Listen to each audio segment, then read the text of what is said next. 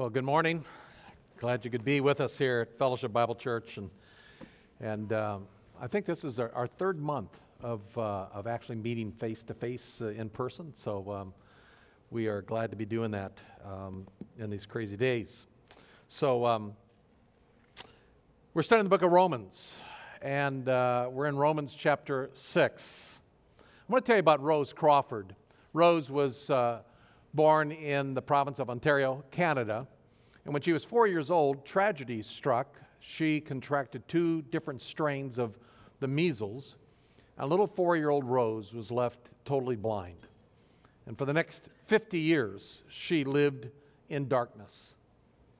And then she heard about a procedure, a surgical procedure that had been perfected that had great success in alleviating the type of blindness that she had, the cause of the blindness that she had. She inquired of it, and at age 54, she undertook the surgery, and it was successful. The doctor was there when he took off the bandages. Rose began to see and squint, and then she said, "I can't believe it." And then the rest of her words were choked out as she just sobbed and wept with joy. That's kind of a bittersweet story because you see the surgical procedure that Rose undertook at age 54 had actually been perfected a couple of decades earlier. She didn't know it. And so for 20 years of her life, she continued to live with her blindness, with the condition, because she just was unaware that this surgical procedure had been perfected. The doctor who was interviewed in the local paper about Rose, he just said, Rose just figured there was nothing that could be done for her condition. And then he added, sadly, much of her life could have been so different. Have you ever considered how life would be different for you if you would just know the truth of God's Word that you might not know? You don't know what we don't know, and would life be different if we knew the truth of God's Word? Not truth that is yet to be revealed, but truth that has already been revealed. Could my life be different if I just knew what God's Word had said? Now, we're studying the book of Romans, and God has given us in the book of Romans some extremely important truth. And I dare say that it's truth that whenever we come to understand it, can profoundly impact how we live this side of heaven. And that the sooner we come to understand it, the sooner we begin to live that life. Last week we talked about, as we got into Romans chapter 6, starting in verse 1, we talked about this principle of identification. That Romans chapter 6 begins to tell us about our new identity in Christ. That the moment we trusted Christ as our Savior, something radically changed. Something was radically altered. We got a new identity. The moment we trusted Christ, we were immersed or baptized, identified fully with Jesus Christ. It was as if when He died, we died. When He was buried, we were buried. When He was raised to newness of life, we were somehow hidden in Christ. And when He was raised to life, so are we. The moment we trusted Christ as our Savior, we were radically altered with a new identity. Now, we start out life in Adam's sphere. We talked about this last week. In our first birth, we're born in sin. Everybody born in this world is born with a propensity and actually a nature, a sin nature, to move away from God, not to move towards God. Everybody born in this world is born in sin, and immediately, right out of the starting gate, we got strikes against us because we're born sinners, headed for hell. But the moment we trusted Christ as our personal Savior, all that changed. In the moment of faith. Now, if you're a believer in Jesus Christ this morning, I hope you all are, there was a time in your life that someone shared with you the good news about Jesus. Might have been in a vacation Bible school program or a children's program. It could have been in a youth group or a camp or sitting in church or a loved one, a parent or a grandparent, somebody. Or maybe it was just like my wife. She was just reading the Bible as a 17-year-old high school senior, overcome with the guilt of her own sin. And she opened up that big Catholic family Bible and boom, the picture opened up of Jesus on the cross. And under the captions, under that picture were the captions, the words, Jesus died for your sins. And sitting in her home, it just, all alone, 17-year-old girl, it just hit her like a 2x4 across the head. Jesus died for me. And right then, she trusted Christ as her personal Savior.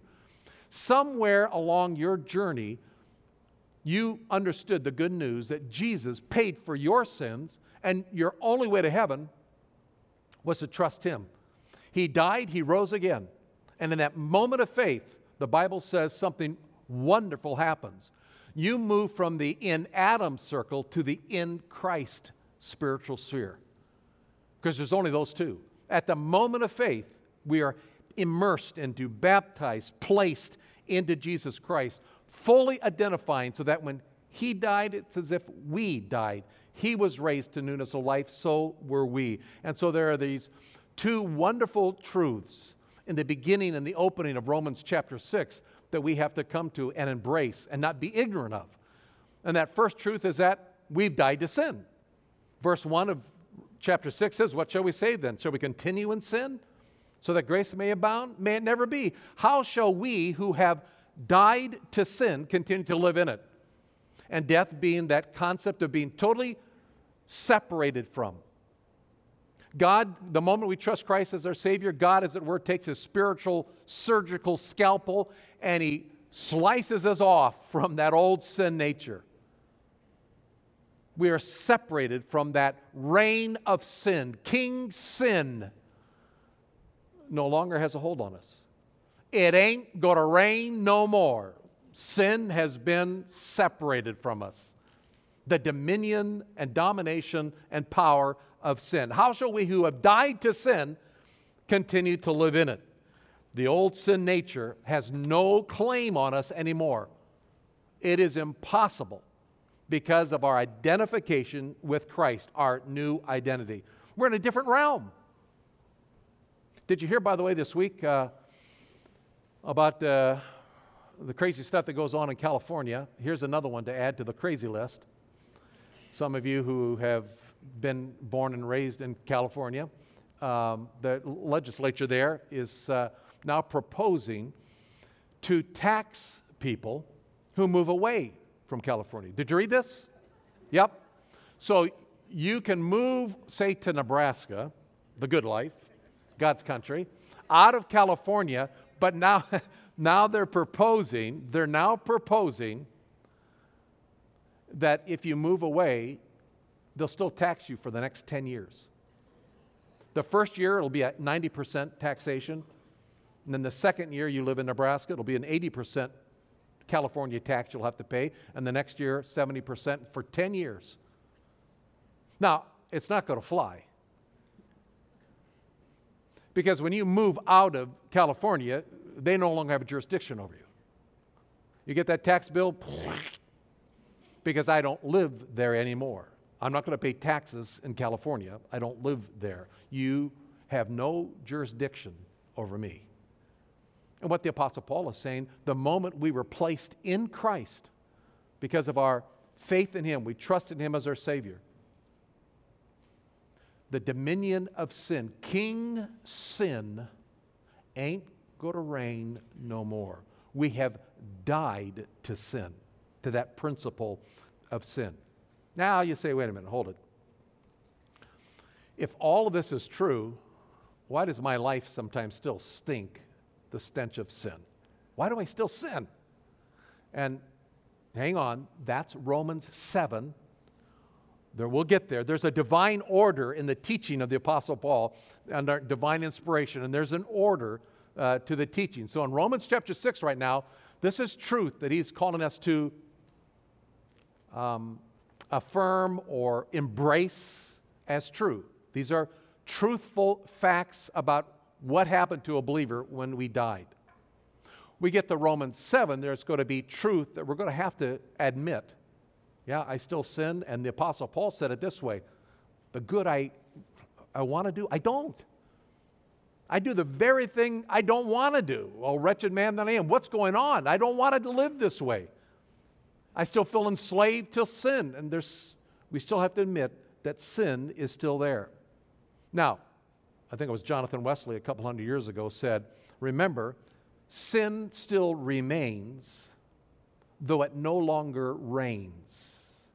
Sin remains, but it no longer reigns. Paul said, how shall we who have died to sin, see, sin doesn't die, how shall we who have died to sin continue to live in it?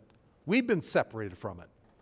So, chapter 6 is truth we have to affirm. Chapter 7 is truth that we have to continue to admit. And then we get to Romans chapter 8, and it's truth that we have to allow into our life.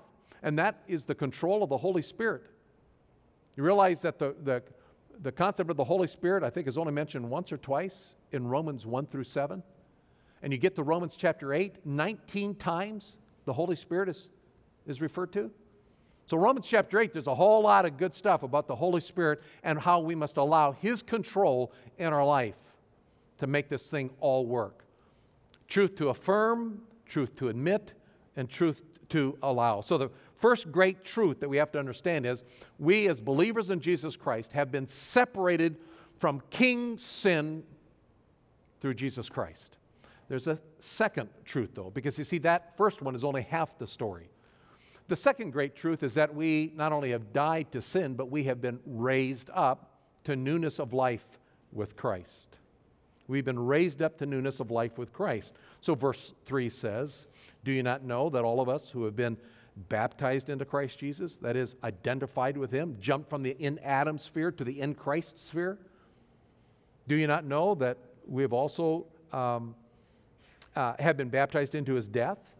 And verse 4 says, therefore we have been buried with Him through baptism into death, so that as Christ was raised from the dead through the glory of the Father, so we too might walk in newness of life. It's a package deal.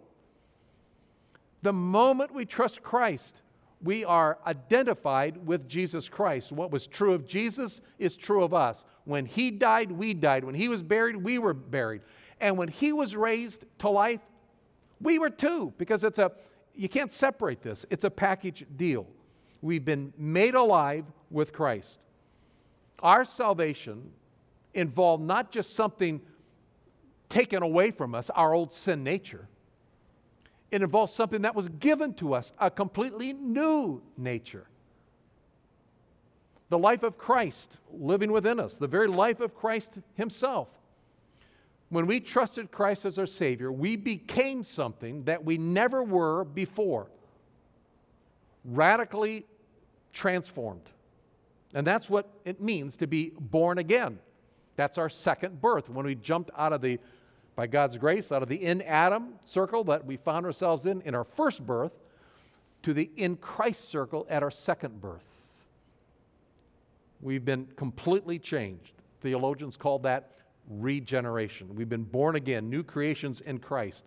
God exchanges our old spiritual dead person for a new spiritual alive person. The old you is dead. The new you is alive. Sin's domination and reign, King Sin, has been cut off from us. That old nature is gone. At the moment of faith, we have union with Christ. What's true of Jesus is true of us. We don't have to live in defeat because Jesus has brought about spiritual victory. You see, it's not just what we know that can hurt us, it's what we don't know sometimes. And this is truth that we have to embrace. We have to admit the truthfulness and affirm it. We don't have to live like we once did because we're not the people we once were. And that's the great truth.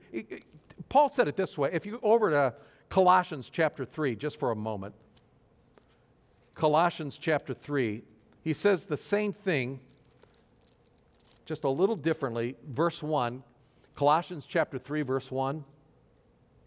Therefore, if you have been raised up with Christ, well, keep seeking the things above, where Christ is, seated at the right hand of God. Set your mind on the things above, not on things of earth.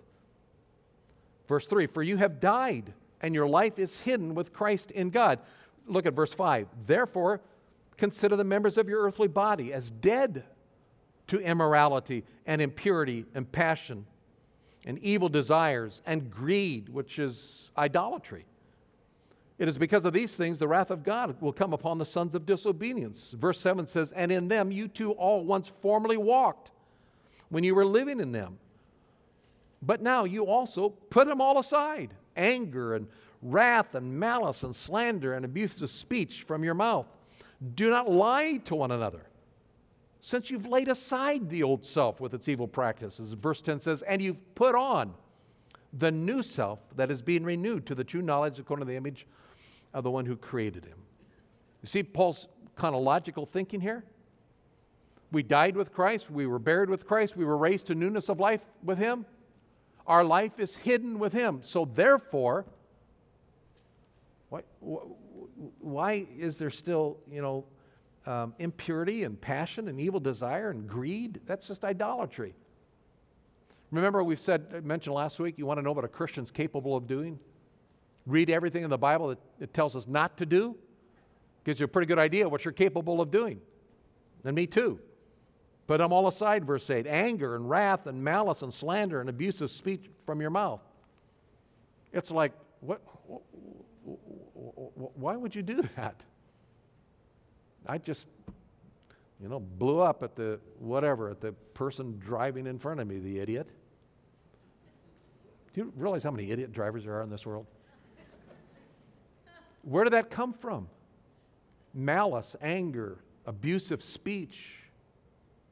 Why would you do that? But the Apostle Paul says, you've laid aside the old self. You've put on the new self. You're not the same person you once were, so why do you do the things that were still part of the old you? We're new. We don't have to live like we once did because we're not the people we once were, okay? Again, I still sin, right? We still struggle with this stuff. And again, that's Romans chapter 7. Right now, Paul is establishing the fact that sin's dominating reign has been broken. We have died to sin. Unfortunately, it can be still so much a part of who we are and our own self-identity. Sin, we so oftentimes accept it as normal. When I was in high school, I read a book by Watchman Nee entitled The Normal Christian Life. And he was talking about some of these things in Romans chapter 6. What's the normal Christian life? It's a life that's free of that. I mean, I want to be careful when I say this, but as a believer in Jesus Christ, we don't have to sin. Now, I'm not talking about we will achieve sinless perfectionism. There's a kind of an aberrant doctrinal belief that's in some circles that Christians arrive at a place of perfectionism. In fact, when I was a young pastor back in Nebraska, we were having a pastoral meeting with some of the other clergy in the county, and I met this one guy from another tradition, mainline Protestant tradition, and he told us that he had trusted Christ when he was such and such an age, but later in his life, he received the fullness of the Holy Spirit and achieved the level of sinless perfectionism. That's the first time I'd heard that. I said, what? Tell me that. Say that again. Yes, he had arrived at some point in his life and achieved a status of sinless perfectionism. And I was just absolutely stupefied. I said, could I have 5 minutes with your wife? No, we're not talking about that. But we are saying that sin's dominating power, we've been severed from that. It ain't going to rain no more. It's abnormal. I was also taught, I was taught this in seminary, that our old sin nature still is there. And so I have a new nature and I have this old nature. And the illustration was, it's like two dogs that, and you got the good dog and the bad dog. And whoever dominates is the one you're going to feed the most. So get in there in Bible study and do this and do that so you can feed the good dog so it'll dominate the old dog. No, we're taught in the Scripture. We're not some type of spiritual schizophrenic, some bifurcated person with two natures in us. No, Bible does not teach that. The moment we trust Christ as our personal Savior, it's out with the old and in with the new. We have a new nature. We've been raised up to newness of life with Christ. Now, this is all talking about the fact of our identification with Christ. Starting in verse 6, Paul is going to talk a little bit about the impact of these facts.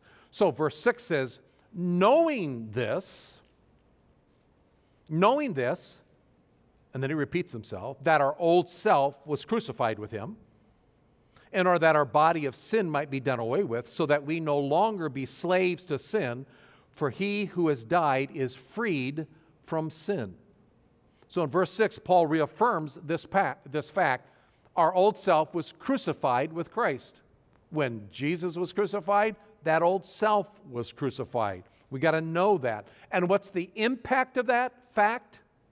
In order that, he says, our body of sin might be done away with. If you have an old King James Version, it says destroyed. It's not really what the word means, but it's done away with. You see, there's two entities being spoken here. There is our old self, and there is the body of sin. They're two separate things. The old self, that old sin nature, that old me in Adam, it's dead, buried, and gone. I'm a new creation in Christ. It is gone. There are two separate entities, but the body of sin is still very much present. You're looking at it. I think he's talking about our physical bodies. You see, again, the moment we trusted Christ as our personal Savior, the inner you, the real you, the spirit you was born again, transferred into the in Christ identification circle. But that old you, or that now new you, is encased in an earth suit, this body of sin, he calls it. The old man is crucified, that spiritual entity, so that now, in order that the body of sin can be done away with. And the word literally implies or means the concept of rendered powerless, neutralized. It has the plug pulled on it. It's rendered ineffective and powerless. That body of sin, our physical bodies that are not inherently evil in and of themselves, but they become, now listen, they become the vehicle, they become the instrument through which sin still works. The lust of the flesh, the lust of the eye, the boastful pride of life. We just read that in Colossians 3. The members of my body. I get tired. I get worn out. And all of a sudden, the lusts of the deep desires want me to be complacent. I don't have time to nurture my relationship with them. I'm just tired, or I need to, or I'm hungry, and so food can all of a sudden become an idol. Sexual lusts, sexual temptations, the lusts of the body. This body of sin needs to be neutralized. It needs to be rendered inoperative. The plug's got to get pulled on it. It starts with understanding the old self is crucified in order that the body of sin can be neutralized. The vehicle through which sin is demonstrated in our life here on earth. And when that happens, what does it say in the last part of verse 6? So that we no longer are slaves to sin. We no longer have to be slaves to sin. So it kind of looks like this. Our old self is crucified so that our body of sin is neutralized, is rendered powerless, so that we're no longer slaves to sin. It is a logical flow to what Paul is saying here on how to live the Christian life. Now, what does it mean to be a slave to sin? Well, again, we'll get in that in Romans chapter 7. The good I want to do, I don't do. Why did I say that again? Why do I open my big mouth? Where did that anger come from? Why did I struggle with this? Enslavement to sin. What Paul is saying is, we don't have to live that way as a Christian. We do not have to live that way because we're different people. And he emphasizes that in verse 7 again. For he who has died is freed from sin. And by the way, for those of you who want to dig a little deeper, that word freed is the very same word that he's used multiple times in Romans. It's the word to justify, justification. We've been set free. We have been declared free of this. And so he goes on in verse 8 and explains this further. Now, if we have died with Christ, we believe that we shall also live with him. It's the logical conclusion. Knowing, verse 9, that Christ, having been raised from the dead, is never to die again. Death no longer is master over him. For the death that he died to sin once for all. But the life that he lives to God. Death no longer is our master. We are set free because of our identification with Christ. So all Paul is saying is, I want to give you some facts that are true about who you are as a believer in Jesus Christ. So know it and believe it so that you can experience it. So that you don't have to live in spiritual blindness because this truth has been known to us for 2,000 years, written down in Scripture. Now, all this, I think, is tied back to at the very beginning of the book of Romans, and this was months ago, but do you remember in this opening chapter, these theme verses where Paul wrote, I am not ashamed of the gospel, for it is the power of God for salvation to everyone who believes, to the Jew first and also to the Greek. For in it the righteousness of God is revealed from faith to faith, as it is written, the righteous man shall live by faith. What is Paul saying? I am not ashamed of this gospel. What is the gospel? It's this truth that Jesus died and he rose again. The facts that he died, was buried, and he rose again. And Paul is saying, I'm not ashamed of that message. You know why? Because it's powerful. It unleashes the power of God unto salvation, deliverance, freedom. Not just from the penalty of sin. Praise God, a believer in Jesus Christ is going to heaven because Jesus paid for our sin. That good news of Jesus' death and resurrection, that good news, when it's believed, sets us free from the penalty of sin, and God will welcome us into his presence. Aren't you glad of that, by the way? Aren't you glad that some sin you're going to commit 10 years from now, when you stand before God then one day and he opens up his books and he says, wait a minute, on May whatever 2020 or 2021, you did this, and I'm sorry, you just crossed the line. You can't come into my presence. It's paid for by the blood of Christ. You tell me one thing you can do that would cause God to renege on his promise of the free gift of eternal life. Oh, Mark, you're going to encourage people to go out and live in sin. No, I'm not. That's preposterous. Because if you do want to continue in sin, watch out, because the Father is going to whack you good. He spanks. He spanks really well. That's what he does in love. He disciplines us. But you see, we're new in Christ. Old things have passed away. All things have become new. This is reality. That's the gospel message. It delivers us. It frees us. But what does it also deliver us from? I'm not ashamed of the gospel. It's the power of God unto salvation, deliverance. It frees us from sin's dominating control. We are no longer slaved to sin. We've been separated. The old nature is gone. We've been saved, delivered. We've been delivered and saved from the consequences of that sin. What were the consequences? Verse 18, chapter 1, the wrath of God. This goes way back to January or February when we were teaching this. But the wrath of God is revealed against all unrighteousness and sinfulness of man who suppress the truth and unrighteousness. Remember God's wrath? It's against all sin, even my sin. What was the wrath of God? All right, Mark, you want to live that way? When you have newness of life, when you don't have to live that way, you want to still coddle that sin? And God does this, all right? And He pulls back, as it were, His restraining grace, and we fall headlong into the yuckiness. The spiritual term, the theological term is death. That's what sin, it's a separation from all that God has planned for us. There are Christians born again, head into heaven, with a solid heartbeat and a good pulse and low blood pressure, walking around dead, experiencing the life of deadness and not the fullness of the life of Christ,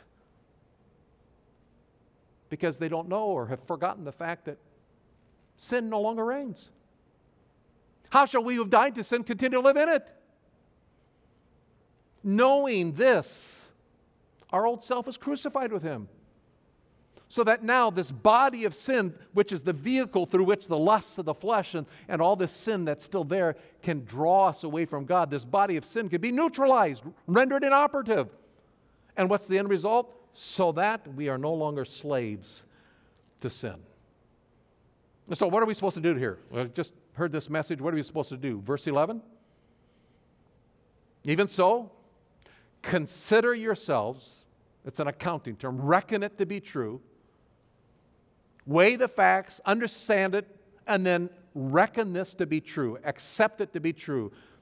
Consider yourselves to be dead to sin, but alive to God in Christ Jesus. It's the two great truths. Dead to sin, but alive to God. So you look back again at verse 4, that last little phrase in verse 4. We've been raised up with Christ so that we too might walk in newness of life. See, the moment we trust Christ as our personal Savior, newness of life, that's our birthright, folks, as a believer. That's our birthright, newness of life. Out with the old, in with the new. Sin ain't going to reign no more. I'm free. The king's sin is broken. Old nature of sin, it's been severed. I've died to that. Newness of life is now my heritage. It's my birthright. But am I walking in it? Am I living in it? Is it my daily experience to walk in newness of life? And folks, this is where the thing called the Christian life gets exciting, because do we really know what the newness of life is? Let me read a little bit to you what it consists of. The fruit of the Spirit, Galatians chapter 5, verse 22. Fruit of the Spirit is, here it is, love, joy, peace, patience, goodness, kindness, faithfulness, gentleness, self-control. Against such things, there is no inhibition. There is nothing restraining the full exercise of those things in our life. Love, joy, peace, patience, goodness, kindness, faithfulness, gentleness, self-control. Newness of life. We don't have to live like we once did because we're not the people we once were. Newness of life. We can walk in that. That can be our life daily experience, because it's been secured for us through the work of Jesus Christ. And at the moment of faith, we were placed in Christ, hidden in Him. And whatever is true of Jesus is true of us all, if we know Him. I think sometimes as believers in Jesus Christ, I'll speak for myself, but I can get awfully content with kind of a subpar Christian living. God has given us the 10 experience, and I can content myself with sometimes a 3. It'll do today. I'm satisfied. You know, Lisa and I have been married 43 years. We've got a good relationship. We've got 4 children that all know the Lord and love the Lord, and spouses that love the Lord, and we've got 9 grandkids that are the most intelligent and good looking. They'll beat any one of your grandkids, I'll tell you that. But, you know, so I struggle with an anger issue once in a while. Yeah. Or, okay, lustful thoughts. Oh, all right, you know, but look, I'm content with a 3. It's like God is saying, what? I like how C.S. Lewis, we've quoted him before, how he worded it in his book, Weight of Glory. He said, we're half-hearted creatures, fooling about with drink and sex and ambition when infinite joy is offered to us. Like an ignorant child who wants to go on making mud pies in a slum because he can't imagine what is meant by the offer of a holiday at sea. And then he says, we are far too easily pleased. Far too easy to please with a level 3 Christian experience. What? God would say. Don't you know your life is hidden with Christ? Don't you know that immeasurable joy and love and peace and patience and the life of Christ can exude through you, can be your life experience on a daily basis? Don't you know it? Can you believe it, says Paul? Can you experience it? Rose Crawford was able to see again after 50 years. At age 54, her life was changed. How different it might have been at 34 when this procedure was first enacted. Do we really know? Do we really believe? Are we really experiencing what it means? It ain't going to rain no more. I'm no longer enslaved to sin. I'm new. I had a discussion with my older son this week. He stopped over and he said, hey, Dad, I think you missed the boat last week on your sermon. I said, what? Kid, I brought you in the world, I can take you out. But he explained, he said, you know, all of this is true. But there's maybe a reason why we don't know it. And maybe it just has to do with we haven't gotten on our face before God and in humbleness and brokenness begged Him to reveal this and make it make sense to us. And folks, I don't want us to walk out of this room today just having heard another sermon. I am not here to tickle your ears or entertain you.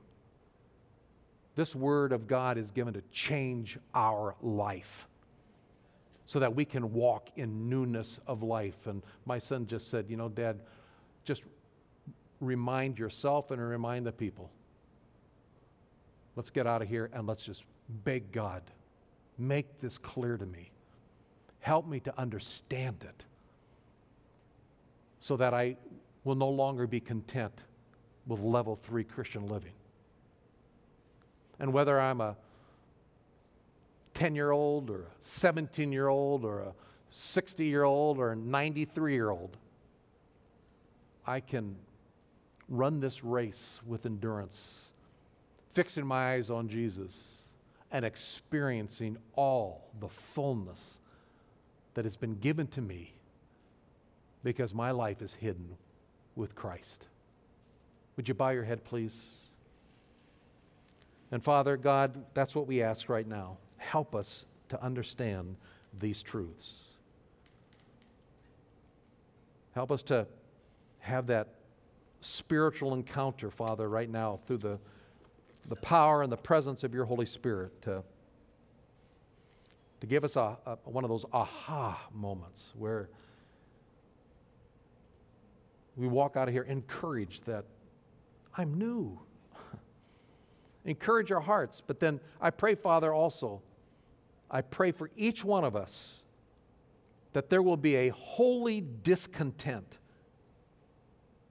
with living a subpar, abnormal Christian life.